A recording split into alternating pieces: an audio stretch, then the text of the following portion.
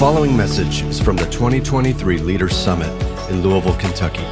For more information on Harbor Network, please visit www.harbornetwork.com. Well, we've had the call to worship, we've had the lament this morning, and now is the time for the giving and the passing of peace. Now, you do this at some level. In your church, I'm fairly certain you have that time of the passing of peace when you shake one another's hands, and all of the introverts in the church wonder if it's really worth it to be a Christian or not, and all the extroverts in the church get really excited. Okay, we have those times. That's this time of welcome or this passing of the peace that we have. And when I think of passing of the peace, as I tell in the book, there are times when I reflect back on a particular passing of the peace wasn't really passed in a church that I served. I was pastor of this tiny church, around 40 people in a very small town in rural Missouri. There was socioeconomic diversity in that town. There was generational diversity, but there was no ethnic or cultural diversity. The most cultural diversity that you had is certain houses had different house rules of card games. That was the cultural diversity of this town. Everybody was white in the town, and I was standing up one Sunday, went up to the pulpit and looked out over this crowd of 40 or so people, and there was an African-American couple that were sitting about 2/3 of the way back to my right in this congregation. I was excited about that. I was happy about that. And during the time of welcome, I went to try to talk to them, and my goal was I wanted them to come with my wife and I to dinner, something like that. I was going to try to, and somebody stopped me on the way, and the welcome time was over before I had time to get back there to them. But I saw a couple of the men of the church talking to them, and so I thought I'll talk to them at the end. And at the end, during the invitation, they knelt at their pew and prayed during the invitation. And then I prayed, and when I looked up, they were already gone. And I tried to find out what had happened during this time, and what I found out was that the two men of the church that I thought were welcoming them had told them that they could stay for this service, but they needed to find a church for their kind of people, and pointed them to another church about 15, 20 miles away. They stayed for the service, but they slipped out, and I never found them. I never found where they went. I never found what happened to them. The church, I suddenly discovered, did not see this issue as a problem in the congregation, and it just ripped me to pieces in this. My joy was so short-lived in that, and for many, many years, I lived with a whole lot of just anger and really a self-righteousness, if I'm honest about that particular. But now it's sadness that I feel. It's sadness because of what that church missed, but also, and even I was convicted as this anew as I was preparing this sermon even. And that was, I was convicted of how, for me even, in that moment, there were so many mixed motives that were going on. But God is so good. God is so good. God is so good because even in our failures, He works through those. And I can honestly say that the road that led me here started there. With all those mixed motives, with all those painful things that happened, with all that whole set of events, it started there. God worked through that, and He works His goodwill in spite of our many failures. And here's what I've realized in the years between then and now is that how well we welcome those that are different reveals how much we really understand the power of God among us. How well you welcome those that are different shows how well you really understand the power of the gospel among you. Because see, the cross did not only purchase our vertical peace with God, praise God. If that's all God had done on the cross through Jesus Christ is to purchase our vertical relationship with Him, that would have been wonderful. That would have been enough. But do you realize that what He purchased and what He promised was not only our vertical relationship with Him, but our horizontal relationships with one another, our cosmic relationships with His creation. He promises He will make that new too. He is a good God. He is a good God. And that horizontal peace that He has purchased is not the absence of conflict. It is the presence of welcome. Hear that. It's not merely the absence of conflict. It is the presence of welcome. And when we welcome one another as people who are different from one another, when we do that, it proves the power of the message that we profess. Now, this is something the early church understood well. We could go back to the 2nd century to a man who was named Justin the philosopher. And here's what he said. As part of his defense of the truthfulness of the gospel, he said, "We who once despised and destroyed each other and refused to share anything in common with those who were different from us, who were not of the same tribe due to differing customs, now live in common with one another." That was one of his evidences that the gospel was true, is that people who had been different ethnically in terms of their culture, that they now live together. This was an apologetic for the truthfulness of God's word, but that's not just in the centuries after the New Testament. It's in the New Testament itself. If we look at James chapter 2, can you turn to James chapter 2 with me? Let's stand together as we read God's word. These are the words of the Holy Spirit spoken through our brother James, the half-brother of Jesus according to the flesh, our brother according to the Spirit. In the first couple of decades of Christianity, hear this, James chapter 2, beginning in verse 1. "My brothers and sisters, do not show favoritism or partiality as you hold on to the faith in our glorious Lord Jesus Christ. For if someone comes into your meeting wearing a gold ring and dressed in fine clothes, and a poor person dressed in filthy clothes also comes in, if you look with favor or partiality on the one wearing the fine clothes, and you say, 'Sit here in this good place,' and yet you say to that poor person, 'Stand over there,' or 'Sit here on the floor by my footstool,' haven't you made distinctions among yourselves, and you have become judges with evil thoughts?" Oh, listen, my dear brothers and sisters, didn't God choose the poor in this world to be rich in faith and heirs of the kingdom that he has promised to those who love him? Yet you've dishonored the poor. Isn't it the rich who oppress you, drag you into the courts? Don't they blaspheme the good name that was invoked over you? This is the word of the Lord. Let's pray. Oh God, let your truth be known this evening. The truths that we want to hear and the truths that we don't, the truths that hurt. God, let us hear them all. Let us rejoice in them. And let your truth, your word, you be remembered and known above all. In your name we pray. Amen. This term, this translated partiality or favoritism, this is a word that Christians actually coined. Christians made up this word that's translated partiality or favoritism. They did it by taking two words that are in the Greek translation of the Old Testament and putting them together. And it means, one of the ways we could just say what it means is, it means to receive the face of someone. That's what it means, partiality or favoritism. Receive the face of someone. We see it used in Deuteronomy 1:17, where it says there that you shall not be partial in judgment. You shall not receive the face of someone. What it's getting at right there is when we rank people according to their appearance or according to their benefit. That's what it means. Partiality is to rank people according to their appearance to me or their benefit for me, is what it's trying to communicate there. And this is not a minor issue. You see that in chapter 2, verse 1. It says in chapter 2, verse 1, that this has to do with how you are holding on to the faith in our Lord Jesus Christ.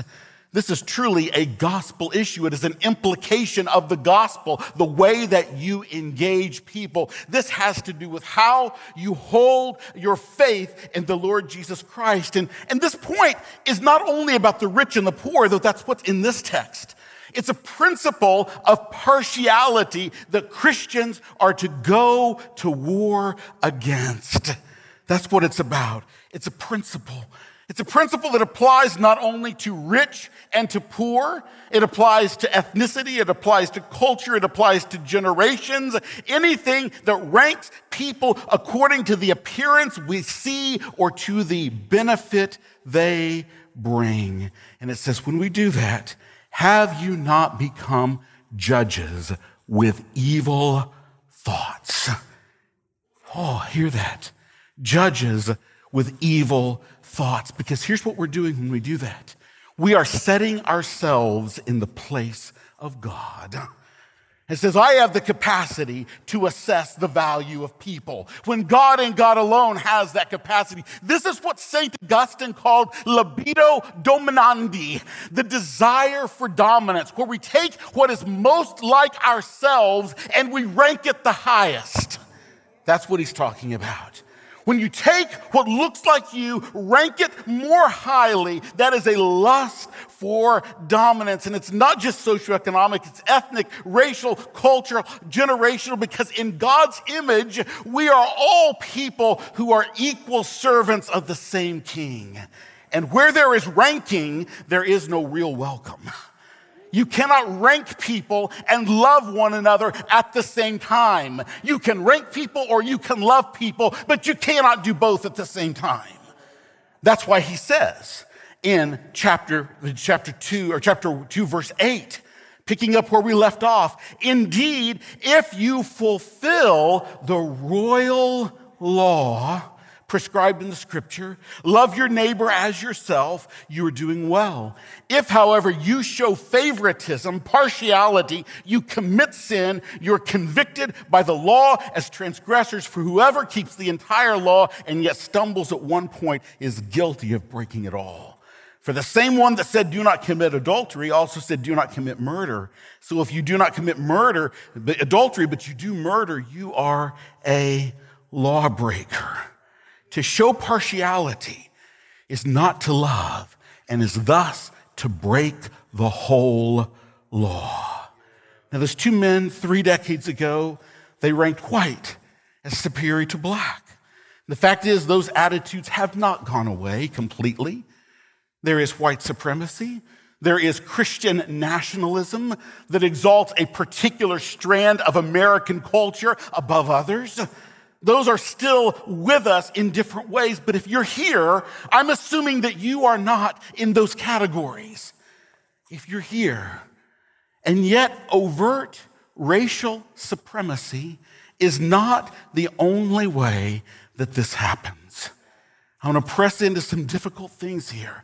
And I want us to recognize something that Augustine tells us in one of his commentaries on the Psalms. He cries out to God and he says, there remains within me a lamentable darkness in which my own proclivities lie hidden from me. Our sins don't just keep our mind from seeing the light, they keep our mind from seeing itself. We're complex beings. And we are so skilled at hiding sin under things that look good. And we are so adept at switching things around to make ourselves feel better.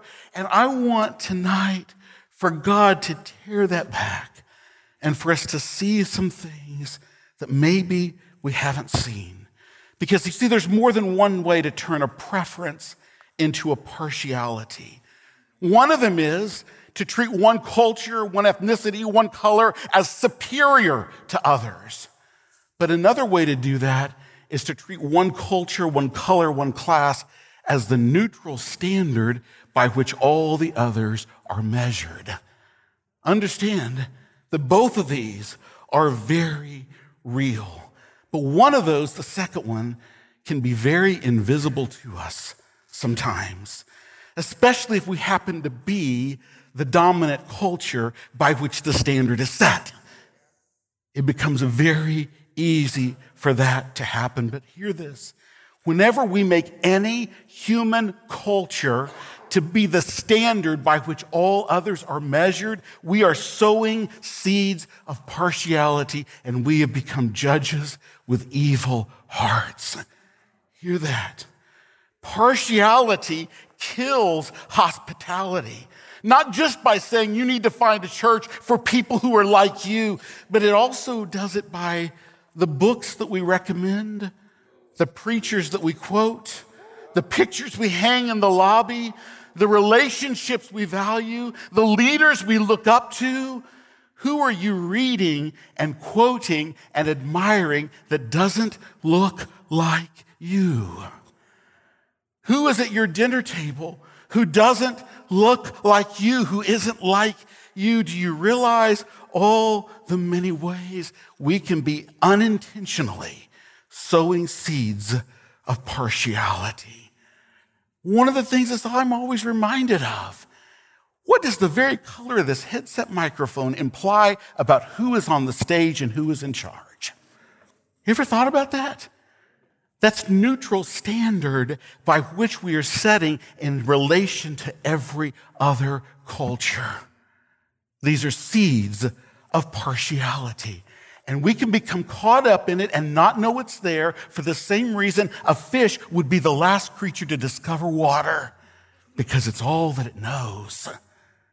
And I want us to see these things, to understand this, because one of the things that can happen as a result of this is what I call a gentrification of sanctification. And here's what I mean by that.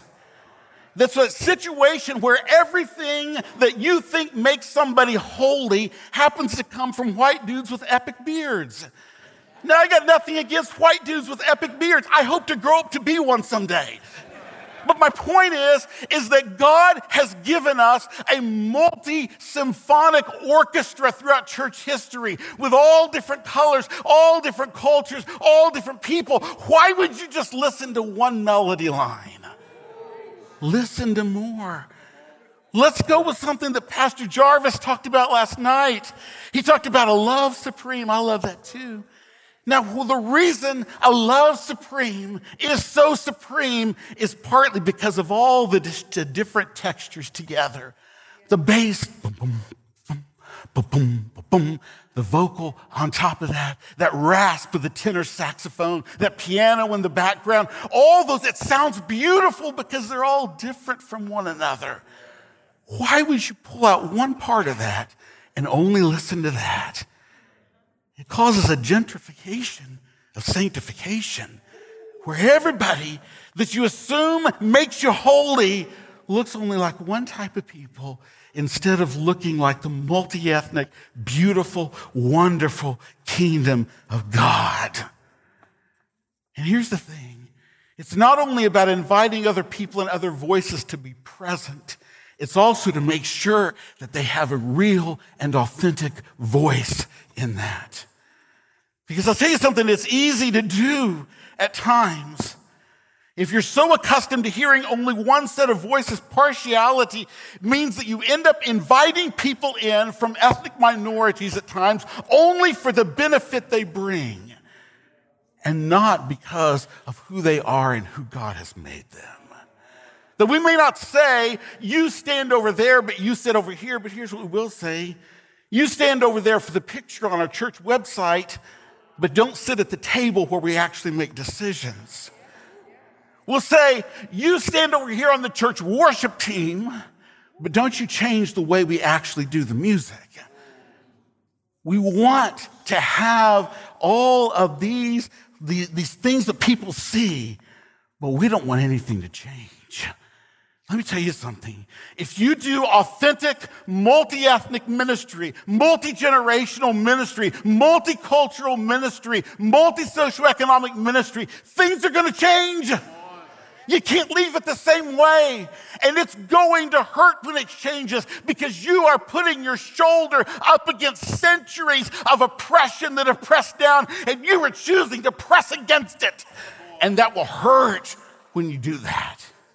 It will hurt when you do that. And you will not be only leaning against the powers of history, you're leaning against the powers of the devil. Because there are things that have happened in history of people being enslaved and people being treated in the way they have been treated, even in our own generations, that I can only say that is evil, that is satanic, that is demonic evil. And you're leaning against that. You're putting your shoulder against that, and it will hurt you when you do. Understand that if we aren't doing that, have we not become judges with evil hearts? We contribute to the problem. Esau McCaulley, New Testament scholar, says it this way. He says, evil cannot be wholly explained by the brokenness of the world. Sometimes we participate in the breaking. We need to recognize we do. At times, we do. But I don't want to leave us with despair, because God's word doesn't leave us with despair. You see, praise be to God, we don't have to muster up the power to do this on our own. Do you realize that? You don't have to pull this power out from within you. Praise be to God. Look at what it says in verses 12 and 13 of this text in James. Speak and act as those who are to be judged by a law of freedom, for judgment is without mercy to the one who has not shown mercy, but mercy triumphs over judgment. That is beautiful. He says here, the law of liberty. He calls this earlier the royal law or the kingdom law. In other words, the way of the kingdom. And the way of God's kingdom is not rankings that are based on this world's systems. That's not the world. That's not our way. It's mercy and welcome. And where does our mercy come from? We can never be reminded too many times. Our mercy was purchased in blood. Jesus was the oppressed one who came to the assembly of his own people, and they received him not. And they didn't merely say, stand over there outside the assembly. No, they said, hang over there outside the city. A righteous man lynched on the cross, and God placed on him the iniquities of us all for all of our failures. He poured it out on him, the partialities that dehumanize, the racism we don't even know, and that's where our mercy comes from. That's where our mercy comes from. Not good intentions, but a gracious God. But that cross was not the final word, because there was triumph in that tomb. And he turned the grave into a groove, and he checked out a death's hotel alive and well on the third day. And here's the thing, the power that was in that tomb is the power that makes you able to do what needs to be done here. Mercy triumphs over judgment because of the power that was purchased on the cross and shown in the empty tomb. And the power is in you if you're in Christ.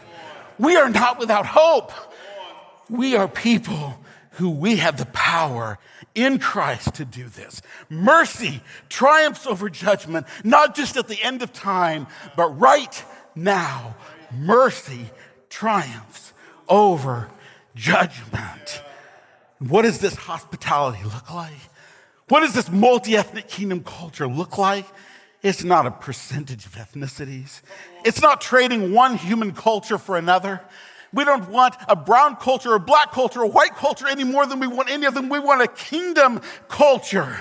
And here's what a kingdom culture is going to look like. It's gospel hospitality, that it celebrates the beauty of every culture, but it also shares the burden of every culture. This is important. It not only celebrates the beauty of every culture, every ethnicity, it shares the burden of every class and color and culture. That's what it looks like. It's not a percentage. It's not a human culture. What it is celebrating the beauty and sharing the burden. Now, I want us to think about something. Long about in 2014, things began to happen, at least to be known. And a lot of our brothers and sisters in color tried to tell us, this has been this way for a long time. You may just be seeing it now, but it's been there for a long time. And many, not all, but many white evangelicals wanted to celebrate the beauty, but they didn't want to share the burden. They wanted the beauty of multi-ethnic. They wanted the beauty of maybe even diverse music and things like that. They wanted that, but they didn't want to share the burden. And they didn't listen. And then came 2016, And then came 2020, and now we're here. And we've got to be people who don't just celebrate the beauty, but will share the burden. If we try to celebrate the beauty without sharing the burden, the divisions between us get bigger and bigger and bigger. We got to be willing to share the burden. And if you're not going to be willing to share the burden, don't try to do multi-ethnic. Don't try to step into this if you're not willing to say, I will not just celebrate the beauty of what it looks on the website. I'll share the burden of how it looks when people are broken and hurting over things that have been happening for centuries. We've got to be able to do both. And this would, in my view, be hopeless, utterly hopeless, except for that we have a power within us that can bring a dead man out of the tomb.